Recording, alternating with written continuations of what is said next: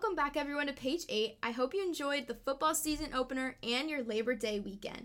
I'm your host, Casey Barrett, and I'm here with Sienna Grady, and we're joined today with Assistant Sports Editor for the Auburn Plainsman, Noah Griffith.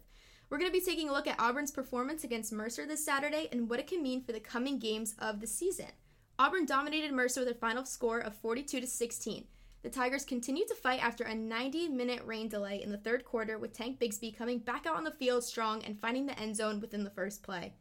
Noah, thank you so much for being here today, and you were at the game, so I hope you stayed out of the rain as much as possible. And I want to start off by looking at Auburn's run game on Saturday, which didn't seem to be a big highlight as much last season. If we're going to talk about the run game, we're going to see Robbie Ashford's field where he jolted down the side. He was second in rushing yards with 66.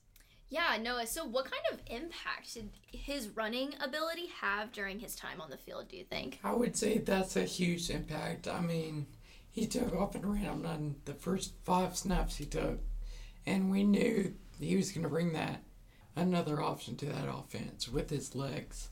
It's just so many ways Auburn ran. They ran with the running backs, with the quarterback. I mean, there's no one thing you can key on when you're trying to solve this run game. Yeah, and that's a lot different from what we've seen in recent years from Auburn's quarterbacks. TJ, he's big. It's kind of hard to be agile and run when you're his size, so he's more looking for those dominant, fast, hard passes. And if we look at Bo Nix, he was really sporadic last year, I would say. If we take a look at the LSU game last year where he would just jolt around the defensive line. But I feel like Robbie's running game, it's smooth, it's crisp, and it works. Yeah, so if Ashford continues this type of play, do you think it will significantly improve the way Auburn plays against more high-skill competitors this season? I do think so, because it's another thing you have to prepare for. I mean, with TJ, it's like he can move around, yes, we've seen him do it, but he doesn't have that kind of speed that Robbie does. And with Bo and with TJ, also you don't have plays designed for them to take off and run.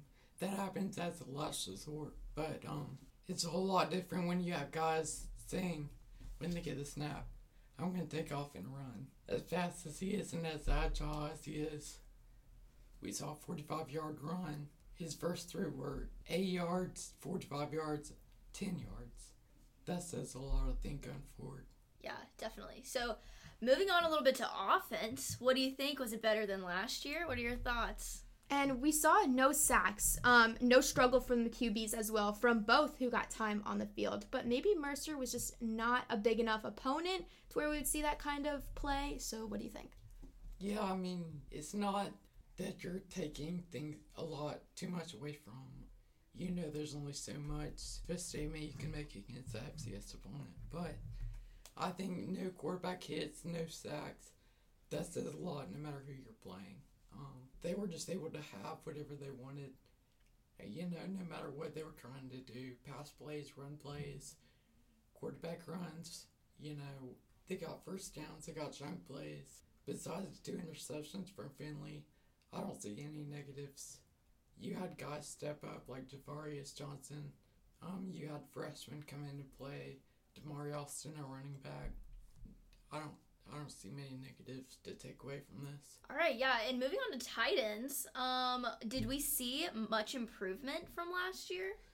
So this is a topic I was just waiting to talk about.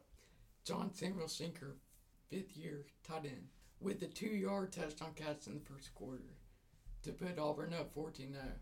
And that was so exciting because that's his first touchdown since his sophomore year in 2019. Even though, he improved a lot under Harson's offense last year and broke the receptions record for tight end, broke the yardage record, he didn't get in the end zone. That was a big thing, and I asked TJ about it after the game, and he said he wasn't aware that was Shinker's first touchdown since 2019, but he was really, really excited to be a part of kind of history for him. And so there's the second time he was part of history with him, the first being helping him throwing the pass to him to break the yardage single season record last year in the Birmingham Bowl, breaking his 2-year hiatus from the end zone. So that was really cool to see. Yeah, that was a good moment for him, especially coming from two teammates who have been with Auburn for a long time, maybe during the pandemic when it was different. But you mentioned TJ, and I think that's one player in particular who everybody in the stadium at the time was looking at and keeping their eye on. So with that big question, did TJ hold up from last year? And although it was the first game, he did throw 2 interceptions. So do we think Robbie may see a starting spot in his future, or will TJ hold out for the season? I definitely think he's put himself on track too, yes, but Arthur did say after the game Saturday that he was not ready to make a change at quarterback. And Finley is still listed as QB1 on the depth chart. I don't see a change happening just quite yet. We haven't seen enough. Like we said, there were no pressure on the quarterback. While he performed great with his legs and arms, you have to see him under pressure and be able to stick in there and make throws with a defender in his face. I think him not turning the ball over as opposed to Finley's 2 interceptions is big, but I don't think they're going to make any changes probably until after the Penn State game. And I want to take a look at the defense too. We have new faces in there, and that wasn't really a big topic talked about, especially over the summer and fall camp with the whole competition with the quarterbacks. So what did you see from the defensive side? There were a lot of bright spots in there. Ty James, who had 3 Mercer receiver, usually a transfer who had 3 catches for 47 yards, as opposed to last weekend's Moorhead. Today he had 3 touchdowns for 192 yards. So obviously that's a big difference. They targeted him quite a few times downfield, but Nehemiah Pritchett and Dominic Kaufman, I think both had a big pass breakup. And even Nehemiah and Harrison both said, we think we could have done better on defense, but you look at guys like Cam Riley, junior linebacker, who stepped up and had a career high 15 tackles. He had 14 all of last year. So, how can you not be encouraged by that? And the Les Mercer touchdown to get them 16 points was on the final play of the 4th quarter, when most of the second team and third team defense was out on the field for Auburn. So, you take away what you can. There were no turnovers, but there were 2 sacks. First one by Derek Hall. Second, on Mercer muffed snap by Akuliota. Yeah, well, we'll see the Tigers again next week here on the Plains as they take on San Jose State, their second of 5 home games in a row. I know that a lot of Auburn fans, everybody's excited about that, to remain here for a few weeks during the beginning of the fall semester. It was great to have you on.